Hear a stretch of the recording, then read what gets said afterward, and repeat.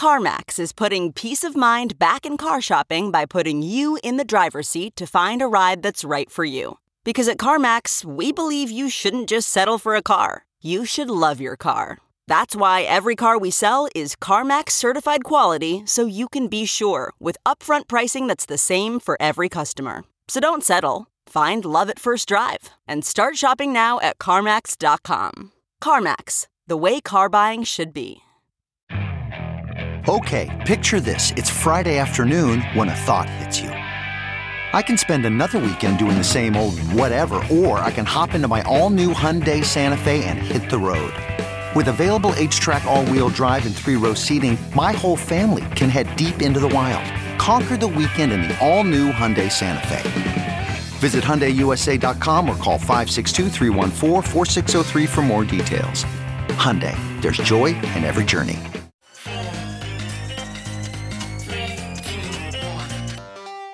Welcome back to The Breakdown with me, NLW. It's a daily podcast on macro, Bitcoin, and the big picture power shifts remaking our world. The Breakdown is sponsored by Nexo.io, Chainalysis, and FTX, and produced and distributed by CoinDesk. What's going on, guys? It is Wednesday, September 14th, and today we are catching up on everything going on in the crypto world. One quick note before we dive in, though, there are two ways to listen to the Breakdown podcast. You can listen on the CoinDesk Podcast Network, where it comes out every afternoon and also features other great CoinDesk shows, or you can listen on the Breakdown Only feed, which comes out a few hours later in the evening. Wherever you listen, if you would take a minute to go leave a review or a rating, I would so appreciate it. It makes a huge difference in terms of who discovers the show, and I appreciate each and every one of you who takes the time to do that. Also, a disclosure, as always, in addition to them being a sponsor of the show, I also work with FTX. And finally, I want to tell you about CoinDesk's new event, the Investing in Digital Enterprises and Assets Summit, or IDEAS. IDEAS is designed to facilitate capital flow and market growth by connecting the digital economy with traditional finance. Join CoinDesk October 18th and 19th in New York City for a 360-degree investment experience where you can source and invest in the next big deal in digital assets. Use code BREAKDOWN20 for 20% off a general pass and register today at coindesk.com/ideas. All right, folks, well, there is a lot going on right now. Markets are reacting to one of their worst days in years. In fact, yesterday was the worst day in the stock market since June 2020. All 30 stocks in the Dow Jones Industrial Average declined. All 11 sectors of the S&P 500 were down. Overall, the Dow fell 3.9%, the S&P 500 was down 4.3%, and NASDAQ was down 5.2%. That left those indices down 14, 17, and 26% down on the year, respectively. Now, to the extent that there was any good news, or a bright spot at least in this, the action basically amounted to a retracing of the gains of the previous 4 sessions leading into what was an unexpectedly hot inflation print. There wasn't a surge in volatility yesterday, which suggests that this wasn't really panic selling so much as an acknowledgement that the optimism leading into the inflation numbers was just incorrect. It showed us yet again that to get any sort of sustained rally, there's just going to need to be a fundamental change in the underlying conditions, and really clear evidence that inflation is receding. Today, stocks are basically choppy trading around where they landed yesterday. They've been buoyed slightly by the producer price index decreasing for the second month in a row, although even that's more complicated than it first appears. Either way, that is not where we are focusing today. As all of the crazy macro stuff has been happening, it's been quite busy in crypto as well. First of all, it's Ethereum merge day, so my show tomorrow will be all about that. And I think whether you're a full-blown Etherean who has been awaiting this day for years, or you're a Bitcoiner convinced that proof of stake is doomed to repeat the problems of fiat, there is simply no denying how significant this day is for the crypto industry as a whole. So I'm excited to dig into it with you guys tomorrow. But first, let's catch up on a few other things that have been going on. As of this morning, the hunt for Do Kwon is on, literally. The initial Wall Street Journal headline this morning was "Manhunt Begins for Do Kwon, crypto developer behind failed stablecoin Terra USD." A spokesperson for the Seoul Southern District Prosecutor's Office confirmed that it had obtained arrest warrants for 6 individuals, including Do. The 6 are being charged with violating the Capital Markets Act. Garland Won explains, quote, Korea's financial security crime team found evidence of, quote, fraudulent transactions in the form of investment contract securities. Basically, they believe that these investment contract securities were created and benefited from, but no actual business was done. Arrest warrant is valid for 1 year and will try tactics such as Interpol cooperation and invalidating passports to bring them in. Now, it is crazy to me how many Luna 2.0 shills there still are on Twitter saying this doesn't mean anything and blah blah, but that is obviously a significant enforcement update. Also, around the realm of enforcement, yesterday we got some additional information on Tornado Cash. The U.S. Treasury has finally started to provide clarification regarding their sanctions on Tornado Cash. On Tuesday, the Treasury Department's Office of Foreign Asset Control, or OFAC, updated its FAQ to provide guidance to the crypto industry and individual investors on how they can comply with sanctions. The FAQ encouraged any U.S. persons who still have tokens held on Tornado Cash to apply for a license to deal with the funds. This process includes extensive identification and transaction data to confirm that no other sanctioned entity was involved in the transactions. OFAC stated that they would have a favorable licensing policy towards these transactions. The FAQ also noted that anyone who had received small amounts of tokens from Tornado Cash during the dust attacks would still have a duty to report the transaction to OFAC, but that OFAC would not, quote, prioritize enforcement against anyone who had delayed reporting. The FAQ further included a brief rundown of OFAC's view on the legality of sanctions against Tornado Cash. OFAC believes that it can include, quote, specific virtual currency wallet addresses associated with blocked persons on the sanctions list. A spokesperson for the Treasury said, U.S. persons must comply with these sanctions. More broadly, we call on the cryptocurrency industry to do its part to prevent illicit activity, nation state or otherwise, as that is what responsible innovation requires. This would include ensuring adequate cybersecurity measures, implementing Know Your Customer measures, and complying with sanctions and anti-money laundering obligations. Treasury looks forward to continued dialogue with the virtual currency industry on these issues. Jake Chervinsky, the head of policy at the Blockchain Association, wrote a summary thread. Today, OFAC published FAQs related to Tornado Cash sanctions. We're glad that OFAC has heard our concerns and appreciate their effort to clarify these important issues, yet the FAQs don't fully address the collateral damage caused by the designation. The FAQs acknowledge that U.S. persons should presumptively be granted license to recover frozen funds. Good. But the FAQs require each person to file their own individual license request. This shouldn't be necessary. U.S. persons shouldn't have to apply for their own money. OFAC may be quickly overwhelmed by a massive number of requests from people who aren't sanctions experts and shouldn't have to hire lawyers or pay legal fees just to get their money back. The right result is a general authorization for law-abiding U.S. persons to withdraw funds. The FAQs say OFAC won't prioritize enforcement against dusting attack victims. Also good. But the FAQs still say victims are technically required to file initial blocking reports and subsequent annual reports. Enforcement remains on the table if those reports are delayed. These reports are unlikely to help OFAC achieve its goals, so dusting attack victims shouldn't be burdened with filing them. Deprioritizing prosecution isn't enough. OFAC shouldn't consider prosecuting victims at all. The right result is a clear policy of non-enforcement. The final FAQ asks what is prohibited as a result of OFAC's designation of Tornado Cash, but does not clearly answer that question. It says interacting with open source code itself isn't prohibited, but doesn't explain what that means for software developers and others. Although today's FAQs are less than fully satisfying, we take them as a positive, if mainly symbolic, gesture, recognizing the collateral damage of Tornado Cash sanctions on innocent people. P.S. There's an entirely separate question as to whether OFAC's designation of Tornado Cash was lawful or not.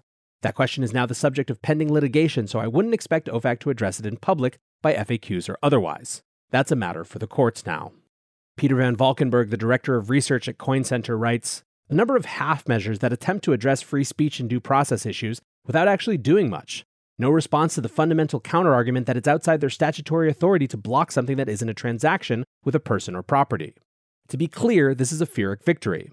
No one expected OFAC to actually come right out and ban code publication. Instead, they continue banning the usage of tools residing in specific addresses, even though that also chills speech and is outside their statutory authority. Indeed, one of the things that people are most upset about is this approach to dusting. Collins Belton writes, what's most interesting about this is that it suggests OFAC is going to double down on its approach of sanctioning contracts unless challenged legally. There's also confirmation of their views about this prohibition extending to dusting and requiring reporting. Very simple. To withdraw from Tornado Cash, you just need to apply for this license and dox your entire life to us. No problem, right? But their statement on dusting really takes the cake. Note that they are not saying they will not enforce, but rather that they will simply not prioritize enforcing delayed reporting of dust attacks.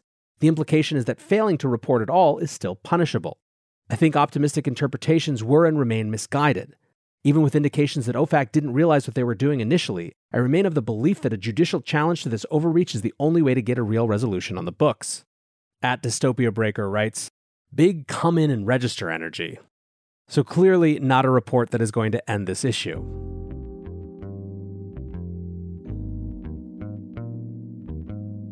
Nexo is a security-first platform built for the long run with everything you need for your crypto. 5 key fundamentals, including real-time auditing and insurance on custodial assets, safeguard your funds. making Nexo the right place for you to buy, exchange, and borrow against your assets safely. Learn more about Nexo's reliable business model and start your crypto journey at nexo.io. That's nexo.io. Eager to make more informed decisions around crypto? Chainalysis is here to help. Chainalysis demystifies cryptocurrency by providing industry-leading compliance, market intelligence, and investigations support for all crypto assets for organizations like Gemini, Crypto.com, and BlockFi. Gain unparalleled visibility and maximize your potential with the leading blockchain data platform by visiting us now at chainalysis.com/Coindesk.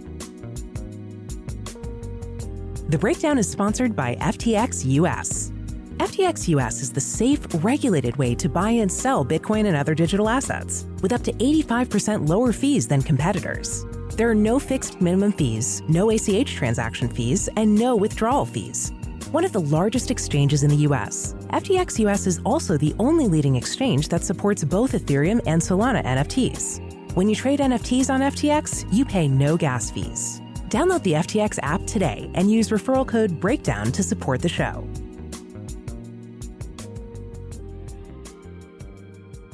Next, we head over to El Salvador. Obviously, we've been paying attention to the El Salvador Bitcoin bond program, which appears to be currently stalled out. We're not sure if it's lack of demand or infrastructure or whatever, but in either case, when it comes to traditional sovereign debt, the government of El Salvador has issued an offer to buy back a portion of that debt. On Monday, the South American country announced an offer for its outstanding bonds maturing in 2023 and 2025, each worth a total of $800 million. The offer is to pay 91 cents on the dollar for 2023 debt and 54 cents on the dollar for 2025 debt, in addition to interest accrued. The government has limited the offer to $360 million worth of outstanding debt. Prior to the announcement, the debt was trading around 65 cents on the dollar for 2023 debt and 26 cents on the dollar for 2025 debt, heavily implying default. The value of the debt has collapsed by almost 30% in the last year amid negative sentiment around the country's Bitcoin activities.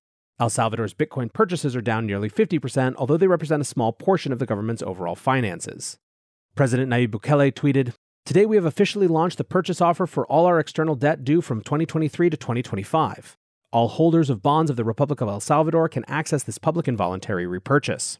The goal is to market buy all available debt from 2023 to 2025, considering there is a sizable portion of it not available for purchase." So there's not too much to get into here, just seems to be a further attempt on El Salvador's part to get out of the IMF rat race. Moving further south, we head to Uruguay. That country's executive branch have submitted a bill to Congress intending to give the Central Bank of Uruguay the legal power to regulate virtual assets. The bill would amend the charter of the central bank to bring virtual asset service providers under the supervision of the Financial Services Superintendent.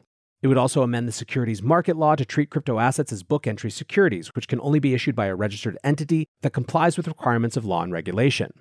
The bill states, quote, "With the proposed amendments, both the previously regulated subjects and the new incorporated entities that operate with virtual assets will be subject to the supervisory and control powers of the Central Bank of Uruguay." The bill would now need to pass both chambers of parliament to become law.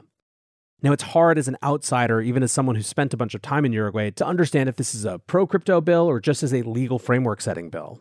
Either way, it's part and parcel of the fact that every country in the world is finally trying to figure out what the heck they're going to do when it comes to crypto. In Argentina, right next door, their tax collection agency has conducted raids for the first time in search of secret crypto mining operations. 3 raids took place last week. One in San Juan, which uncovered crypto mining equipment in a fruit cooling area of an agricultural producer. One in Buenos Aires, where a crypto mining company was operating out of a property registered for other purposes. Argentina has no official register for crypto mining operations and very few companies operating legally. Most decide to operate in secret in order to evade taxes and to take advantage of Argentina's residential electricity provision, which is heavily subsidized compared to industrial rates. If you want to hear more about Argentina, go listen to last week's Long Read Sunday. Now finally, staying in Latin America, a new report from blockchain infrastructure firm and stablecoin issuer Paxos has found that Latin American populations are increasingly turning to cryptocurrency to protect their wealth. US-backed stablecoins are a particularly popular option and are seen as more trustworthy than Latin American fiat currencies that have a history of hyperinflation. The report states that Latin American consumers received $60 billion worth of cryptocurrency in 2021. Latin America is currently undergoing another round of high inflation, averaged at around 12% for the region, which is giving citizens an increased reason to seek more stable currencies. The report also cites a MasterCard report that suggested that a third of Latin American consumers had used stablecoins for everyday purchases. Wences said in the report, the consumers in Latin America have suffered their currency's depreciation and capital controls for a long time, so they were quick to understand the advantages of crypto and embrace it. Now, one of the interesting things to me, which is obviously much out of the depth of this specific show, is to what extent politicians in Washington thinking about stablecoins and how they relate to the US dollar actually understand their potential to give legs to the dollar-led global order for another generation. There are huge parts of the world, Latin America in particular, where what people want is just dollars. For many, stablecoins are a close enough substitute, and that's something that you have to think. There is game theory for interested politicians thinking about the future of the global economy and where the American dollar sits within it. Finally, Canada saw some Bitcoin action as well. The Conservative Party of Canada has elected pro-Bitcoin MP Pierre Poilievre as the new leader of the opposition on Saturday in a landslide. He received 68% of the party vote, which was well ahead of his nearest rival at 16%. Poilievre will likely lead his party in the 2025 Canadian election against incumbent Justin Trudeau, giving Canadians the opportunity to elect a pro-Bitcoin prime minister. Poilievre has been outspoken about the Bank of Canada's monetary policy as well as the fiscal decisions of the government over the last few years. He made waves in March when he said government is ruining the Canadian dollar, so Canadians should have the freedom to use other money such as Bitcoin. So far, his financial reform platform includes firing the governor and auditing the central bank, as well as stopping the development of a CBDC. What makes this extra interesting right now is that Prime Minister Trudeau specifically referred to Poilievre's Bitcoin advocacy following his election, saying in a tweet, "We've made every effort to work with all parliamentarians over the years and will continue to do so. But we'll also call out questionable, reckless economic ideas because Canadians deserve responsible leadership. Telling people they can opt out of inflation by investing in cryptocurrencies is not responsible leadership. Fighting against life-saving vaccines is not responsible leadership. Opposing the pandemic supports that saved jobs and helped families is not responsible leadership." Now, I know absolutely nothing about Canadian politics. And hopefully, if you've listened to this show for long enough, you know that being pro-Bitcoin would not be enough to make me like a politician on its own. However, what makes this interesting is that if Poilievre really is the Canadian candidate, it will see Bitcoin become a national issue. Whether it's something that actually moves the political needle is a whole different discussion, but it's still another marker of how far things have come. For now, I want to say thanks again to my sponsors, Nexo.io, Chainalysis, and FTX, and thanks to you guys for listening. Until tomorrow, be safe and take care of each other. Peace